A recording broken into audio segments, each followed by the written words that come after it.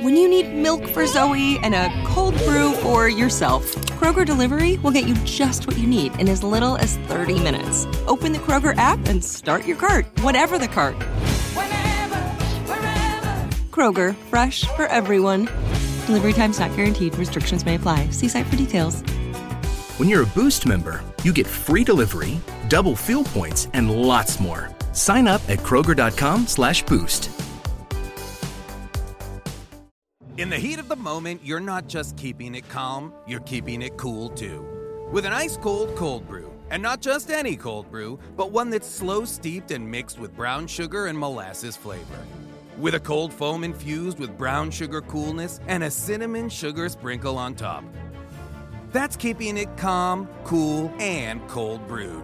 With Dunkin's new brown sugar cream cold brew. America runs on Dunkin'. Price and participation may vary. Limited time offer. Terms apply.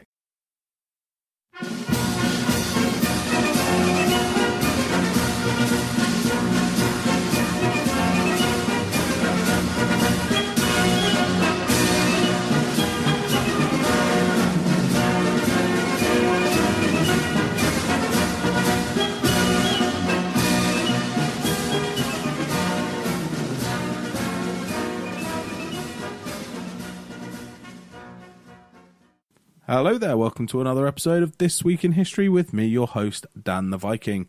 We are joined again this week by another special guest, or the only special guest that you get on this show, and that is my dad. We have a fantastic story this week. Probably not as long as some of the episodes we've done, but it is an absolutely mind-boggling episode, something that I know a little bit about, only from my dad, from conversations we've had, and yeah, it's I think it's quite an interesting one. It's a little bit on the gory side, or I suppose on the upsetting side, I suppose, when we talk about it. And for some of you, this might hit home a little bit closer than some of the episodes that we do. But I hope you enjoy it. So, what are we talking about this week, Dad? We're talking about something that is referred to in the UK as Foxtrot 11, or Foxtrot 11. Yeah. Now, there are times when things occur which make headlines. Sometimes they're relevant to only those involved. Sometimes they've got wider implications. Mm-hmm. This one, I hope you're going to enjoy it. Yeah. I know a lot about this one. My work, this is one of the things that they do teach us. This is part of British Metropolitan Police history. Yeah. And this is why it's so cool to actually, for those of you who, I mean, I'm pretty sure all of you guys know, but my dad obviously is a member of the Thin Blue Line, Metropolitan Police. How many years have you been in the police now? 22 years. 22 years. So all as a first responder. Yeah. So quite a scary job, not one I'd want to be doing, and especially when you hear stories like this. Yeah. And it just goes to prove that America does not have the monopoly on things like this. They have more. Yes. There is no doubt about this. But things like this do happen in the UK. Right, so shall we start? Yeah, go on. Okay, so we're going to go back to the 12th of August, 1966. For those of you that have any knowledge in history, it is a few weeks after England won the Football World Cup. That's soccer to everybody over there, I think. Yeah, no, it's football. It's football, yeah. Okay, now, unlike the majority of police around the world, the UK force is unarmed. We don't carry guns. There are police units who carry firearms, but the majority of UK police don't. There's only 19 countries in the world where the police are actually unarmed. Serious? Do you want me to list them? Yeah, go on. Go on. They are Bhutan, Botswana, the Cook Islands, Fiji, Iceland, Ireland, which is Southern Ireland. That's quite shocking. I'm surprised the Irish don't. A place called Kiribati, Malawi, Marshall Islands, Nauru, New Zealand, Niue, Norway, Samoa, Solomon Islands, Tonga, Tuvalu, and the UK. In addition, the last two, Vanuatu and the US Virgin Islands. So in reality, and I hope no one's going to take this offensively, especially if you are from one of the countries that have been listed, we're talking small countries. Yes. With, I'm assuming, quite a low crime rate. I mean, I can't imagine the crime rate in Iceland is shockingly bad. So I'm assuming when you're talking about a country the size of the United Kingdom, I mean, you're talking over 100 million people in the United Kingdom. It's less than that. Well, England's 80 million. Yeah, the whole of the UK is somewhere in the region of 80 million. 12 million live in London. Yeah, that's a lot. Yeah, that's like 15% of the 12 to 15% of the whole of the UK live in London. So yeah, it's one of those things. I mean, a coincidence or not, these countries have a substantially low murder rate than others. Yeah, but they still got them. Well, London doesn't at the bloody moment. Well, no, London has a serious problem at the moment with knife crime. Yeah. I mean, I had this... no doubt whatsoever. We had this conversation. I don't know if you ever listened to the Brady show that I did. And obviously the lady on there talking about gun control in America. And I said, you've got to remember that the UK only banned guns in 1996. Was it 96 or 99? 96. 96. That's when we banned handguns. Yeah. So... they don't... So trying to explain to her that, you can do it, you can ban guns, and there's not that much of a repercussion from it. But I can see you going there. You're going to have some real fun with some of your American friends if you go down that line. I can see that. I would see myself, if I lived in America, I would be a gun-toting redneck. I would be out there with 30 different guns. I love guns, but I don't... we don't need them in this country, and it doesn't make that much difference. I mean, you look at the crime rate. It was a couple of years ago, they said the murder rate in London was higher than the murder rate in New York, and that doesn't surprise me. No, and considering we don't have that many guns in this country, it's quite shocking to think that it don't make a difference. They'll kill you with a screwdriver if they can get one. It's the killing of police officers, which is, to be perfectly honest, is what this particular thing is about, is a very rare event. Yes, but when it does happen in the UK, it makes massive news. I mean, there were only 4 officers killed in 2020 in the UK, police officers. All right. See, that's still quite high, though, when you think... It is, but you've got to think about it. One was shot. Yeah. Yeah. One was hit by a vehicle in 2019, but died a year later. So he died in 2020, and 2 died in accidents. Okay, so it's not necessarily... Yeah, that's what I said, is officers killed on duty. Yeah, not murdered. Not murdered, killed on duty. Although obviously one being shot All would right. have been. In Australia, 2020, there were no police officers shot. 4 officers were killed in an accident. Guess what, America? Australia banned guns as well. And those 4 were hit by a vehicle on the same incident. Right. Oh, okay. Yeah, so Australia... No. US, 128 officers killed on duty, 49 by gunfire. Wow. 27 by vehicle accidents. Now, you've got to compare that. America is far, far bigger and populated than the other 2. It is, but... It's massive. Percentage-wise, that's still... Oh, I don't know. You've got, and given the number of guns that the US has, more that I don't think is that bad. I don't think it's that good. It's not good if you're on the receiving end, but it's not that bad. Okay. So, this particular podcast relates to a crime that occurred in London in the summer of 1966.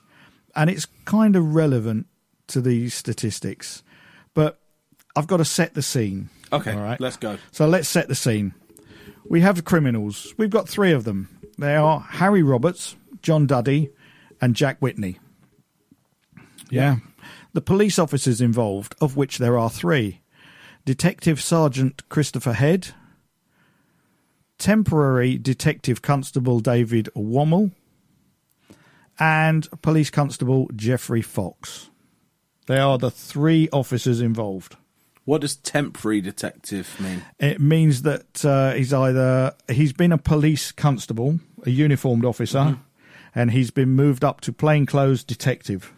Right, okay. Fair enough. But he hasn't passed the qualifications to be a DC, a detective constable. Right, okay. Yeah? So he's still a police officer, but he's a uniformed officer in a plainclothes role. Right, Yeah? okie dokes. Yeah, that makes sense. Okay. So, Friday, 12th of August, 1966, England is in the... we brought home the World Cup 2 weeks ago. The Labour Party under Harold Wilson won the general election. The Beatles are top of the charts for the 10th time, and it's 21 years after the end of the Second World War. We're in the middle of the swinging 60s. Yeah, quite a good time. Right in the middle. Yeah, it's a good time to be in England at this point. It is. You whacking my microphone? Yeah, sorry about that. No, that's okay. I've got a ring on as well, just to hear the ding. Okay, the Friday, 12th of August in the morning, they saw 3 criminals driving around North London. They're looking for a car. They want to steal a car. They need to use it for robberies. Those 3, John Duddy, Jack Whitney, Harry Roberts, they were after a particular car. They were after a fairly new Ford Corsair, and they'd sussed one out down in East Acton near the tube station. They were all driving around in Whitney's battered old standard Vanguard, which is a van. Right. Yeah, it's an estate car type thing. There must be a thing with these. Ford Corsair, that's what Peter Sutcliffe used to drive. The Yorkshire Ripper. Yeah. I mean, it's not the car, the Vanguard wasn't the most inconspicuous car to go out thieving. It was noisy. And this particular one had an exhaust blowing. It was backfiring. The exhaust was held up with a bit of wire. The tyres were bald. The chassis was falling apart. The blue paint on it was patchy with white showing through, and there's dents all over it. I mean, it's not an inconspicuous car. No, it's one that a police officer probably would pull over just to find out why. So that's them. So should we talk about Harry Roberts? Yep. Yeah, Harry Roberts, he was the self-appointed leader of this particular group. Okay, so All right. was the Jack the Lad. He's the Jack the Lad. He was born 21st of July 1936, grew up in a place called Wanstead in Essex, and his family ran a hotel called the George, which, was one of these sort of pub-type hotels. And later on, they moved to North London, where they owned a cafe. Harry... he was actually a career criminal. His crimes began early. In his early years, he helped his mum sell stolen goods on the black market during the war. That would usually be tea, coffee, milk, fruit, petrol coupons, anything they could get their hands on. Ration books, because he sounds like a bit of a Del boy. Yeah, he's a little bit of a Del boy. Yeah. A little bit of what we would call a spiv. Yeah. Yeah. At 18, unfortunately, he took an iron bar to a shopkeeper during a robbery. He got caught. He did 18 months in what we would call a borstal, which is young person's prison. Yeah, juvenile prison. But when he got released after the 10 months, he didn't have much time on the street because he got called up for national service. Yep. That was a UK conscription thing that was going on at the time, and he wasn't happy about it. I think they should bring it back. Yeah. Especially now I'm 30 and too old to do it. I think they should bring it back. Yeah, okay. He joined the Rifle Brigade, which is the Prince Consort's own in the British Army, and he claimed to have reached the rank of sergeant. That's his claim. Evidence suggests he probably only reached the Lance Corporal. He saw action in the jungle fighting, in the Mau Mau uprising, the Malayan emergency, which is one of the things Britain got involved in. And he was basically a jungle fighter. Gives you a good grounding for life, I suppose. Well, no, that's true. I mean, he claimed that he'd killed 4 people under orders, and he enjoyed doing it. I mean, he did his time, and he left the army. But he went back to a life of crime. Yeah. Okay. So, in 1959, him and an accomplice posed as tax inspectors to gain entry to the home of an old gentleman. The man was tied up, robbed, beaten about the head with a glass decanter, and this man later died. That's a murder then. That's not just beaten up. That's, that's, he later died. But, and the downside of this is, he died of his injuries 1 year and 1 day after the assault. Right. What difference does that make? For a murder conviction, the person in the UK at the time had to die within 1 year of the attack. Is that still the case? No. No, I was going to say, people could be in comas for 2-3 years. Yeah. I mean, so he died outside the rules. So instead of being hung for murder, Roberts was given 7 years in jail. Right. Now, at the trial, the judge said he was a brutal thug who came so close to the rope. Yeah, we still had the death sentence in 66. Well, 59 then. Yeah. He did his time. He was released in July 66. Probably one who missed the rope. Kind of relative, because this is the offence we're talking about happened in August 66. Yeah, that's mental, isn't it? How close it is. Anyway, the next criminal, John Whitney, used to be known as Jack amongst his peers. He was brought up with it by his mother due to his father leaving, and when his mum died, he was sent to foster homes. He joined the British Army when he was 17, but deserted. So at 21, he got court-martialed for deserting. He was found guilty and given a year in Colchester Barracks. Brilliant. He escaped. Oh, right. He was still on the run when he was arrested for this job that we're about to talk about. He wasn't the brightest bulb in the box. Doesn't sound it, to be fair. Yeah. He's not, as I would put it, not a full box of chocolates. Yeah. Sandwich short of a picnic. Yeah. Yeah. But on this particular Friday, he was actually too scared to go home and tell his wife he'd lost his job, which is why he was out with the other two. Brilliant. Yeah. So if he'd grown a pair, he wouldn't have been involved in it at all. Correct. And he was driving his old tatty standard Vanguard that they were in on the day. It was his vehicle. Right. Okay. Right. He was the driver. John Doddy, or John Duddy, I think they pronounce it, was known as Jock. He came from a large family. He was one of 11. Scottish, by any chance? I'm assuming he would have been with that nickname. Very possibly. His dad was a police officer. Right. Okay. Now, at 16, he was sent to Borstal for committing a burglary, and he remained a really minor criminal till he was 21. Then he joined the British Army. So we've now got 3 people in the Army. Trained. Yeah. Trained. After leaving the Army, he found it difficult to hold down a job. He joined up with Harry Roberts, and they committed a number of robberies together. He'd been recently involved in a driving accident which prevented him from working as a lorry driver. And since the accident, his debts had mounted, he was drinking heavily, and his 3 weeks prior, his wife had walked out on him. It's amazing, isn't it, how in stories like this, how many, shoulda, woulda, coulda moments. Do you know what I mean? Yeah. Had they dropped that guy, on the noose, he probably wouldn't have happened. And had the other guy grown bollocks and told his wife he'd lost his job, it wouldn't have happened. And had this guy not had his car accident and lost the ability to work and things spiralling out of control. Do you know what I mean? It's that crazy, isn't it, how things take a huge dive off a cliff. One small thing could be absolutely brilliant. The police officers involved, Detective Sergeant Christopher Head. He'd been brought up by his mother. His father had died when he was young. He had 3 siblings, and he always wanted to be a police officer. He joined the cadets when he was 17, and then he joined the RAF police to do his national service. Fair enough. 4 years later, he joined the Metropolitan Police. He's posted to Fulham. He was promoted to Detective Sergeant in CID, which is the Criminal Investigation Department, Detective Unit, in 1964. And at 7:30 in the morning, as part of his normal routine, DS Head left the accommodation at Ravens Courthouse and walked the mile to Shepherd's Bush Police Station, which is where he worked. We're talking about the 12th of August. Yeah. Okay. Yeah.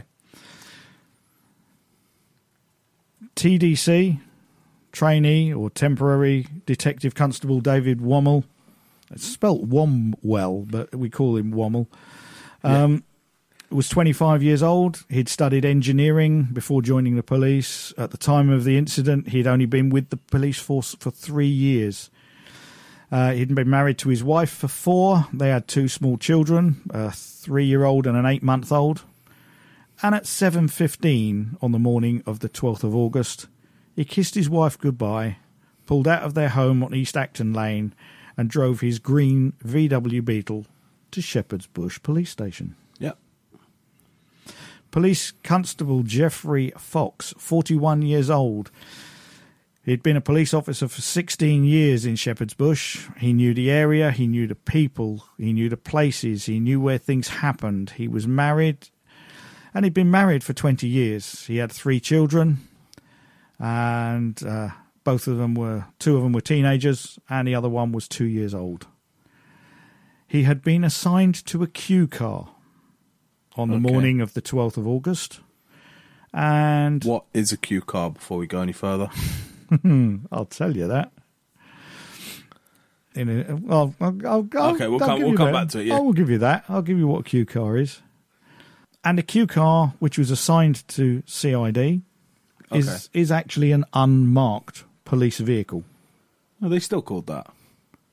Yeah. Huh. We still call them Q cars. Got some good ones now. Oh yes, we have. Saw a Ford Ranger. That was. Sorry, I know it's completely off topic, but when I was driving down to you, I saw a Ford Ranger, unmarked police car. I was like, wow, they've really gone up in the world. We've got some good ones. Yeah. His journey to work, 20 minutes, rush hour traffic.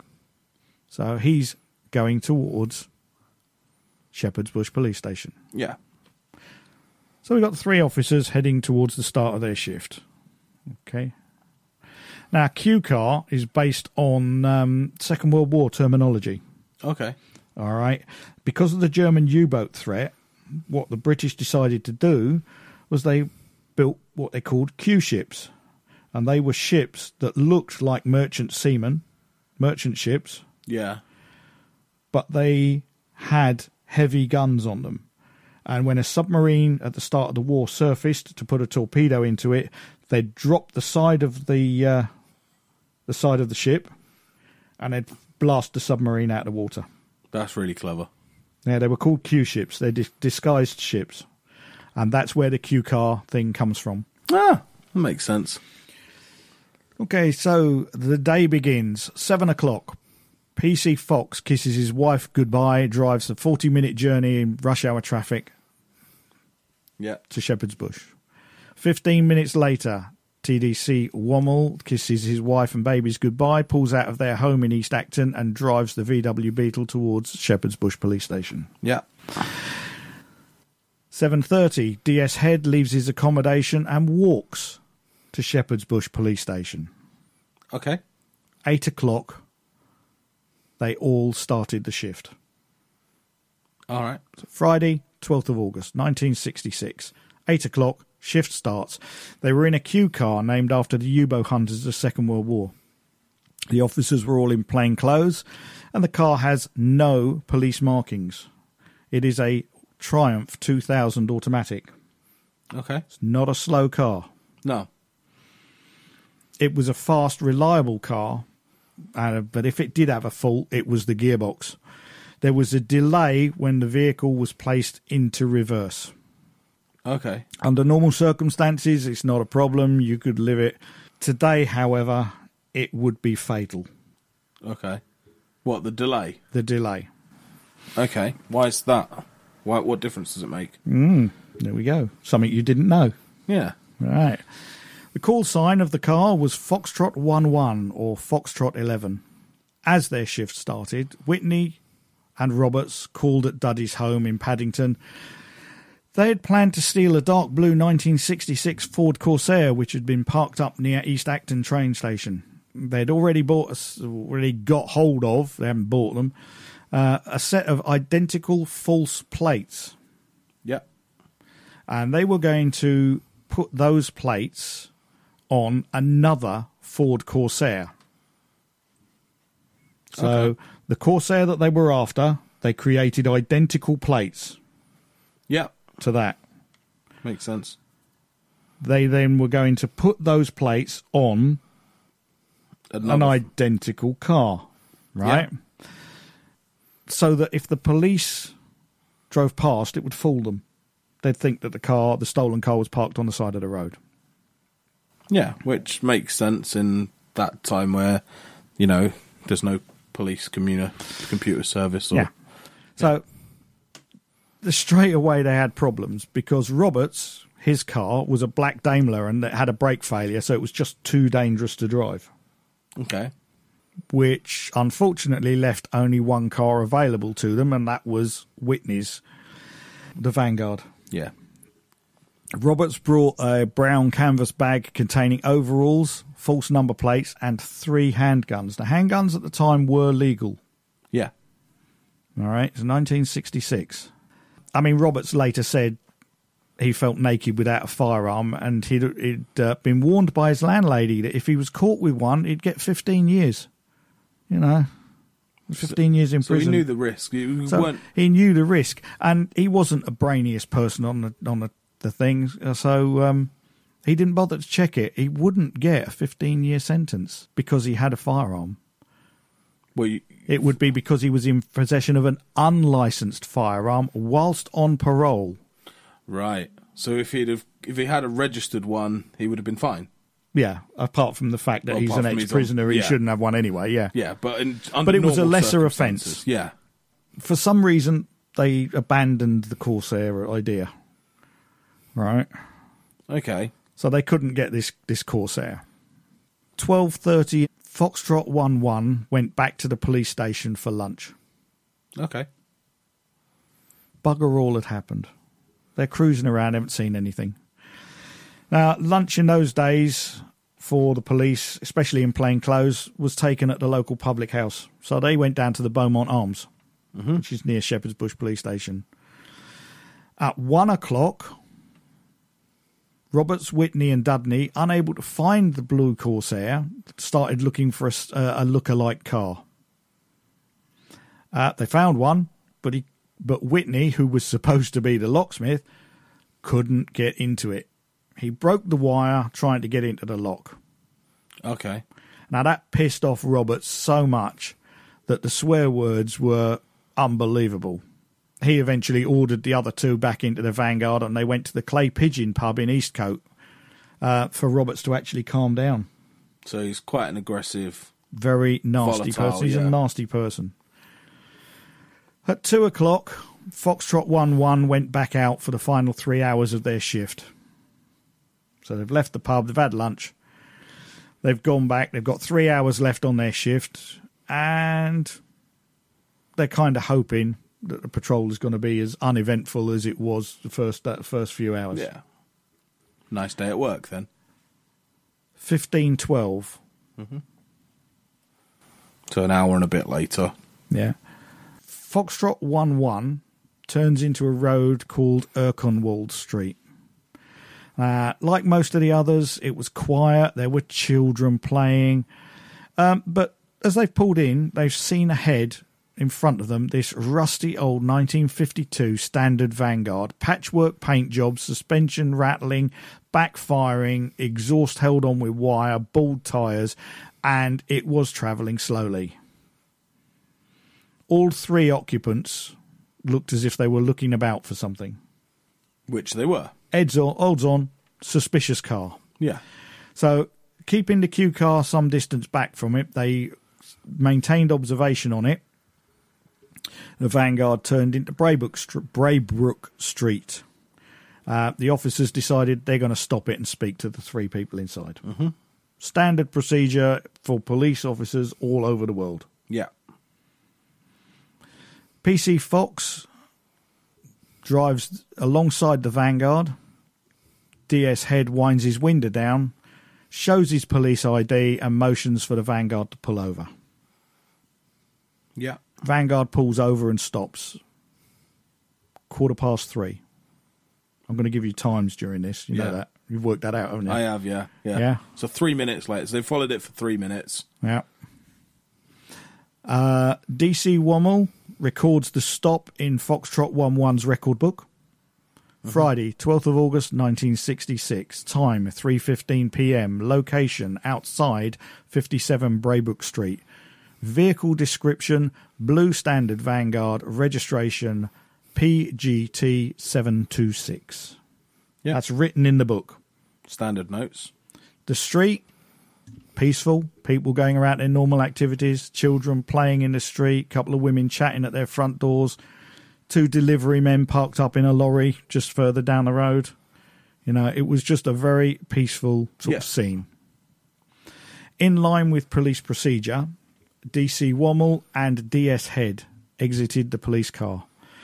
Fox, who was the driver, positions the car a few lengths ahead of the Vanguard, kept the engine running. Okay. So the police car is now in front of the Vanguard. DS Head goes to the curbside, looks in at the occupants.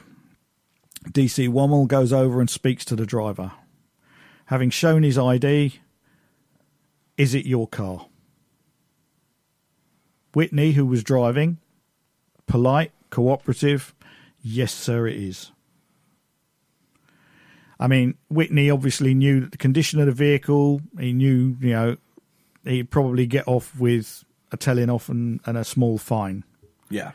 At this point, it's just a traffic stop. So if Whitney agreed with the officer and wasn't sarcastic or smart, they might be allowed on their way. Yeah. Okay. He knew his vehicle wasn't legal. It didn't have road tax. It wasn't insured. So he's pleading with DC Wommel to give him time to sort it out. Okay. Which you wouldn't get away with nowadays, but back then you could have done, yeah, might have done. Away with that. Harry Roberts is in the front passenger seat. This is the hothead. He's looking a little bit uncomfortable, probably because he's got the bag between his feet, which contains the overalls and the guns. Mm. John Duddy, he's sitting in the back seat. DS Head says to Roberts, "Sir, what's in the bag?" Now that is the spark. Yeah. That's what starts it all off.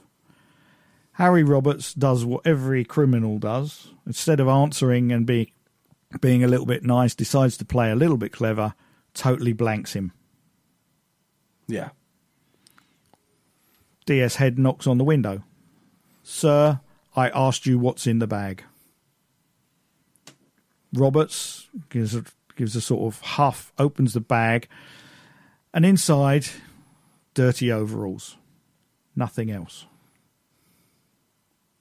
Whitney's still complaining to the officer at the driver's window. If he lost his van, he would lose his income, he'd lose his house, he'd probably lose his wife. He handed DC Wommel his driving licence for investigation and examination. Yep. DS Head, on the other side, tries the door. It's locked. Okay. So he knocks on the window louder, which is dropped very, very slightly. "Sir, open this door." Bearing in mind these officers are unarmed. Mm. And they, you know. Now, Roberts hated the police. He resented the fact that they're always telling him what to do. He blamed them for everything and every time he'd been caught breaking the law. He knew that the false plates would be suspicious because he had them in the bag, but they couldn't be associated with any crime. So it was and it was still illegal. It's still legal to carry a gun, but you needed a gun license. And an ex-convict couldn't have a gun license, so he risked being sent back to prison and getting a sentence. "Sir, I need you to show me what's in that bag." Roberts reaches down for the bag and rummages inside. "Sir." Roberts gets angry. "Sir." His temper starts to rise. "Sir." Finally, Roberts has had enough. "Sir." DC Wommel at this point's leaning in the driver's window and listening to Whitney making all the excuses. Roberts pulls out a 9mm Luger from the gun, points it straight at Wormel across the front of Whitney. Fuck off. Pulls the trigger. Oh. Bullet goes straight through Wormel's left eye, kills him instantly. And he wasn't even the one questioning him. No. Now, like all British police at the time, the occupants of Foxtrot 1-1 are unarmed. No match for an armed criminal, especially if they're going to kill someone. DS Head does exactly what any sensible person would do, and he runs. He runs away from the Vanguard towards the Q car, shouting, "No, no, no." He's got his arms raised. He nearly makes it to the police car. Roberts fires again. The shot hits DS Head in the back and spins him around, throwing him onto the road just to the left of the police car. Yeah. Right. Roberts goes up to him and points the gun in his face. Yeah. He fires. The gun jammed. DS Head, severely injured, bleeding badly. He's got a collapsed lung and an entry wound in his back, coupled with the exit hole in his chest. Tries to crawl towards the front of the police car. Roberts grabs hold of his legs to try to stop him from getting to safety. The police officer kicks out wildly and connects with his face. Now Roberts has now got a split lip. Having sorted out the gun, he took aim at the officer on the ground. He screamed, but the gun jams for a second time. Right. Roberts then shouts, "Duddy, get here, come on." Duddy didn't move from the back seat of the Vanguard. "Duddy, for fuck's sake, get the driver." Yeah, that's the driver of the police car. Roberts stood over DS Head, struggling with the gun. PC Fox, he's the driver of the police car. Now he's got something to do. He slams the car into reverse. Okay. Now his view is to run into Roberts, reverse over into Roberts. Yeah. Because Roberts is now standing on the road, aiming the gun at the police officer on the ground. Mm. If the Triumph can go backwards, it'll knock him over. Yeah. Makes sense, yeah. Good move. Use the car as a weapon. About all you can do. And then the gearbox in the Triumph did what it did best. Didn't engage. Ah, right. Yeah, hence the delay. Brilliant. Duddy has now decided that he's going to get out the car. He grabs the second gun from the bag and runs towards the police car. The police car is now reversing. Yeah. He fires at the police car. The shot shatters the passenger side window of the police car and travelled through the car, embedding itself in the driver's door. It missed Fox completely. Now, realising he's dealing with two gunmen, he's got a problem. Yeah. One car, two gunmen, you ain't going to know that. So he slams the car into neutral as Duddy fires a second shot. Bullet hole appears in the windscreen. The bullet passed through the car and out the windscreen. Missed the driver again. Now he's got an opportunity to get out. Fox sticks the car into drive and stamps his foot on the accelerator. Yep. Duddy aims at Fox. This time he hits him. Square in the head. Bloody hell. Car's now in drive. Leaps forwards, engines going bananas. Clips Roberts, who's standing over DS Head with the gun, but drives straight over DS Head, who is on the ground injured. Oh, because he's reversed back, hasn't he? Yeah. So he's reversed back past them, and then as he's gone forwards, he's ended up Driving over the police officer. Oh, bloody hell. Wow. That's crazy. It's not good. It trapped DS Head under the car, dragged him several yards down the road, wheel spinning. Wow. So that's Whitney gets out of the car, takes his driving licence from Officer Wommel, who's on the ground dead, gets back into the car. Duddy and Roberts run over to the now reversing Vanguard because Whitney wants to get out of there as quickly as possible. He's got nothing to do with this. And they all jump in the car. As they make their way out, two people coming around the corner in another car see what's happened. Yeah. Passenger writes down the number plate, PGT 726. Now, bear in mind, it's also written inside the police car. Yeah, but they don't know that at the time. But they don't know that at the time. Takes a long time to trace these the owner of this Vanguard because there's no database for it. We're talking 1966. Yeah, there's no computer system for it. It's Friday afternoon. Everything shut. Everything in the UK shut at 5 o'clock in the afternoon on a Friday. Still does, on most of it. Eventually, Whitney was identified as the owner of this Vanguard. So the police go round to his address. They arrest him, and he denies being at the scene. He claims he sold the car earlier in the day for 15 quid. That's £15. Yeah, yeah. I've Do you know? Sometimes I have to think about this. Yeah, I've done that loads of times. You say things, but and this is where it goes. The wife turns around and says to police that he'd been out all day and hadn't mentioned anything about selling the car. So his wife dropped him in it. Yeah. Yeah. A few days later, 2 days later, Whitney finally tells police what happened and who the other two in the car were. John Duddy was found hiding in Scotland, and he was arrested on the 16th of August. Now, this happened on the 12th, so we took in 4 days. In 2 days, they got the first one. In 4 days, they got the second. Told you he was Scottish. Yeah. He actually got flown back to London for trial. Roberts disappears. No computers, no CCTV, no social media. It's far easier to drop out of the world in 1960s.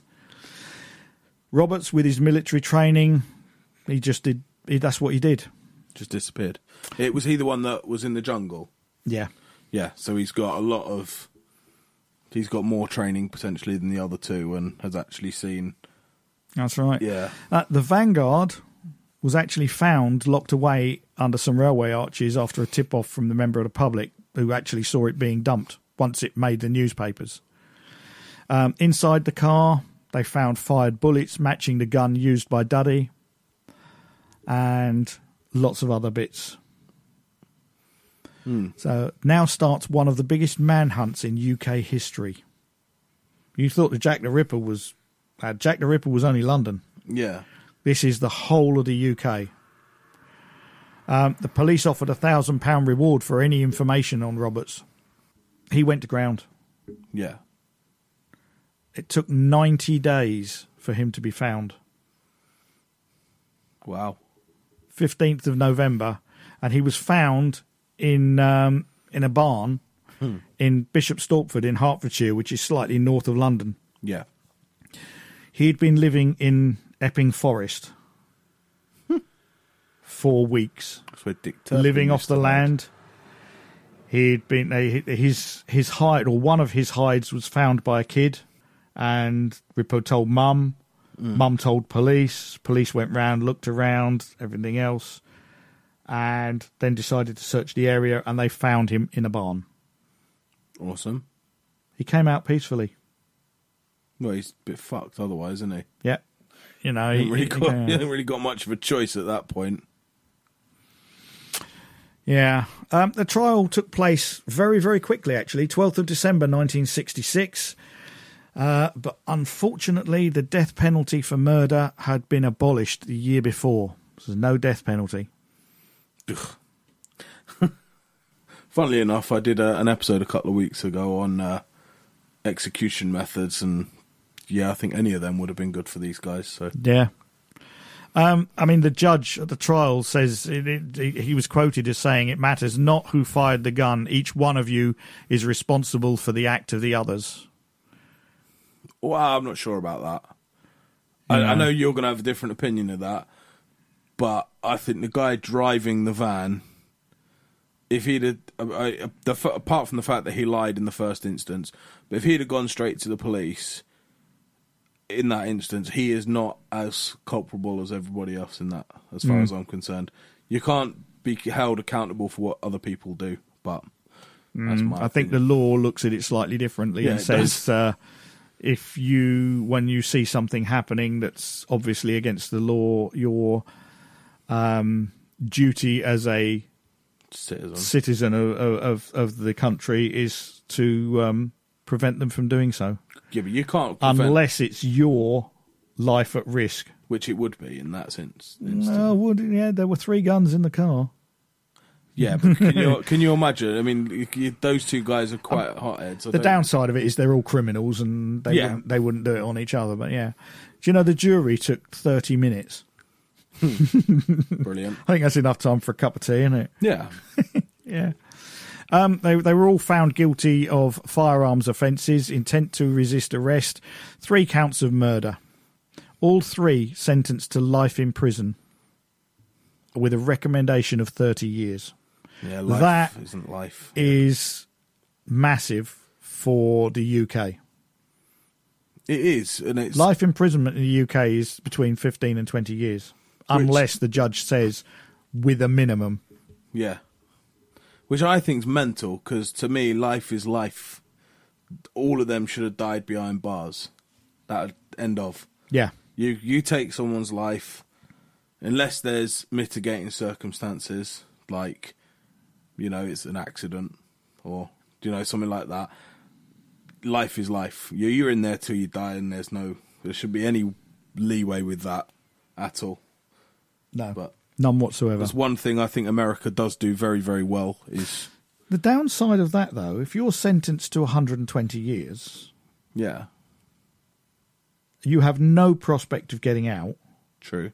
It doesn't matter what the hell you do in there. They can't add any more to you.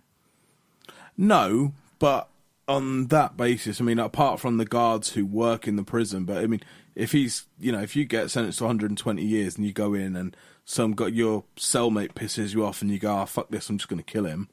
I mean, you'd probably be put in solitary for a bit, but you're just taking another criminal off the street anyway, so it's not really... there is that. It's not that big of a deal. It was when they started going for prison officers and things like that. That's where. But yeah, that's when you bring in the death penalty. You'll like this though. Go on. John Duddy died in prison, 1981. Yay! Jack Whitney, the driver, was released in 1985. Yeah. See, I actually don't see that as a bad one, because to me he didn't actually do anything. He didn't pull the trigger. No. So, but he was beaten to death by his flatmate 6 years later. Yeah, well, karma gets you at some point, doesn't it? Yeah. So he died in 1991. Harry Roberts was released 11th of November 2014. He'd served 48 years. I mean, that's quite a long time, to be fair. He was, at the time of his release, the longest-serving prisoner in the UK. He currently is still alive and lives in London. I'm guessing he's got a different name. I would have hoped so. Yeah. I mean, it's rare to be police officers to be killed on duty, but it does happen. Yeah. And that is one story of, three officers. Let's be honest, Dad, you could make a podcast on just Metropolitan Police stories, so... Oh, I could do that with my eyes shut. Yeah, so... I mean, on the 50th anniversary of the murders, they put a memorial stone at the site of the incident. And it is told to all police officers who joined the Metropolitan Police. Are they showing pictures of the... There are pictures on websites, yeah. So you're telling every single police officer in London, this guy is still alive somewhere in London. Oh, yes. Go find. Yeah. I mean, he's going to be ancient now, isn't he? You probably wouldn't recognise him, but yeah, that's... Bloody hell. So that's quite a good story. I like that. It's something very different. It's different. Yeah. It was very, very famous in the UK at the time of the incident. Yeah, I can imagine. Like I say, if it's still being taught now to police officers. I mean, it's being taught because you have 3 people in a car. The procedures they used, they followed at the time. Yeah. Those procedures are now slightly different. 1 person goes to the car. The cars that we use don't have delays, don't have faults. No. We have radios that would now, we're stopping this car. Yeah. You know, can you create a report that we've stopped this car on this street? Before you even get out the car. Yeah. And the next thing that would have come out of probably the driver also is shots fired. And, yeah. And all of a sudden you've got SO19 breathing down you. Which is, yeah, armed police. Oh, yeah. It's really weird seeing this story, sat here looking at a picture of Cressida Dick, who, for those of you who don't know, is the police commissioner for the Metropolitan Police. Just talking about this story, and I look up and there's the Metropolitan Police picture. She's on the wall. Yeah. So that's quite a strange one, but yeah, it's a cool story. It's not a nice story, like I said. You know, I know some of you guys have obviously messaged me saying, I had a message from I can't remember his name. I do apologise. I'm sure it was Gary. Messaged me saying that his dad was also a police officer. So you know, I know to some of you guys this might actually hit home a little bit. It's not a nice story, and I'm sure it must have been last year, and it was a police officer in London that was shot sat in the car.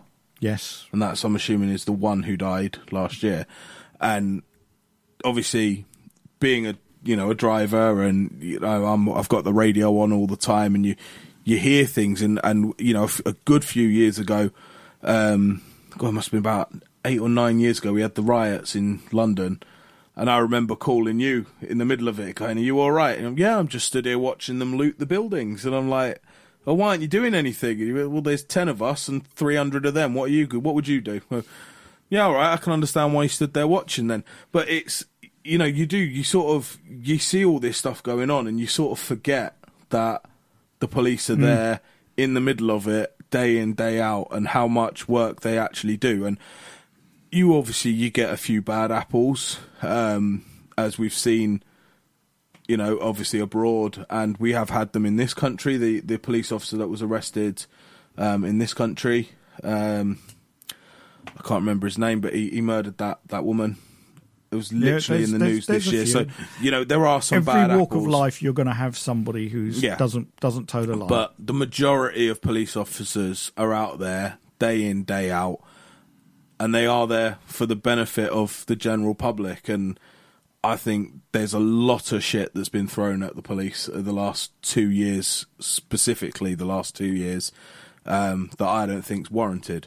You know, it's very easy to sit here and say things, and I've listened to it. I've listened to all the news and things like that.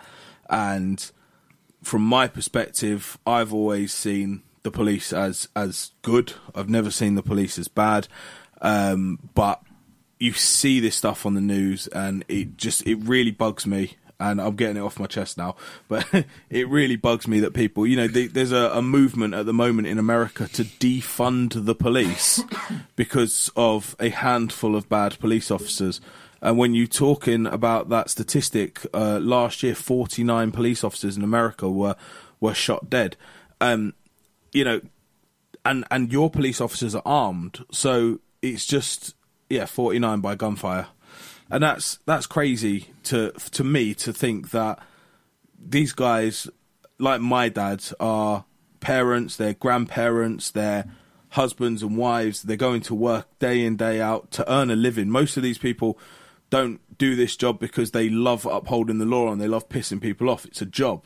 Okay, maybe you do. You like pissing people off. But the majority of people are there because it's their job. And when you're talking about people doing their job and under gunfire on your job, it's a scary prospect. And you know, the police deserve a lot more respect than what I think they're getting at the moment, and it pisses me off. So I got that off my chest now. That's okay. I'm going to get so much hate mail now. I'm going to get all these people going, "You don't live in America. You don't know what our police are like." And I'm like, no, I don't. I don't know what your police are like. But I know what our police are like, and they're not as bad as what they're being painted. So, Well, it is what it is. I can't comment on other countries. No, I try not to. Police, there's going to be good and bad with all. Yes, yeah, there is. I can only speak from my own experience, and as far as I'm concerned, I don't care whether somebody's Martian, from Venus, from the planet Earth, or whatever. They all get treated the same. Yeah, if you're a dickhead, you're a dickhead. Yeah, if you're an idiot, I'm going to treat you like an idiot. Yeah, I agree. Totally. And providing my body-worn video camera is on, I'll call you an idiot. Yeah. Good. That's the way it should be. But, that's it. So hopefully that just... Yeah, something that you found a little bit interesting, and hopefully you'll invite me back. Oh, definitely. I know we've got a few more episodes planned, so like I say, I love having you on. So I enjoy it, and I know my listeners enjoy it, so it's all good. Yeah, and like you said, America, you don't have the monopoly on police killings. So there we go. That's one thing for you. I know I had a message. Obviously, I'm doing my serial killer thing on Patreon.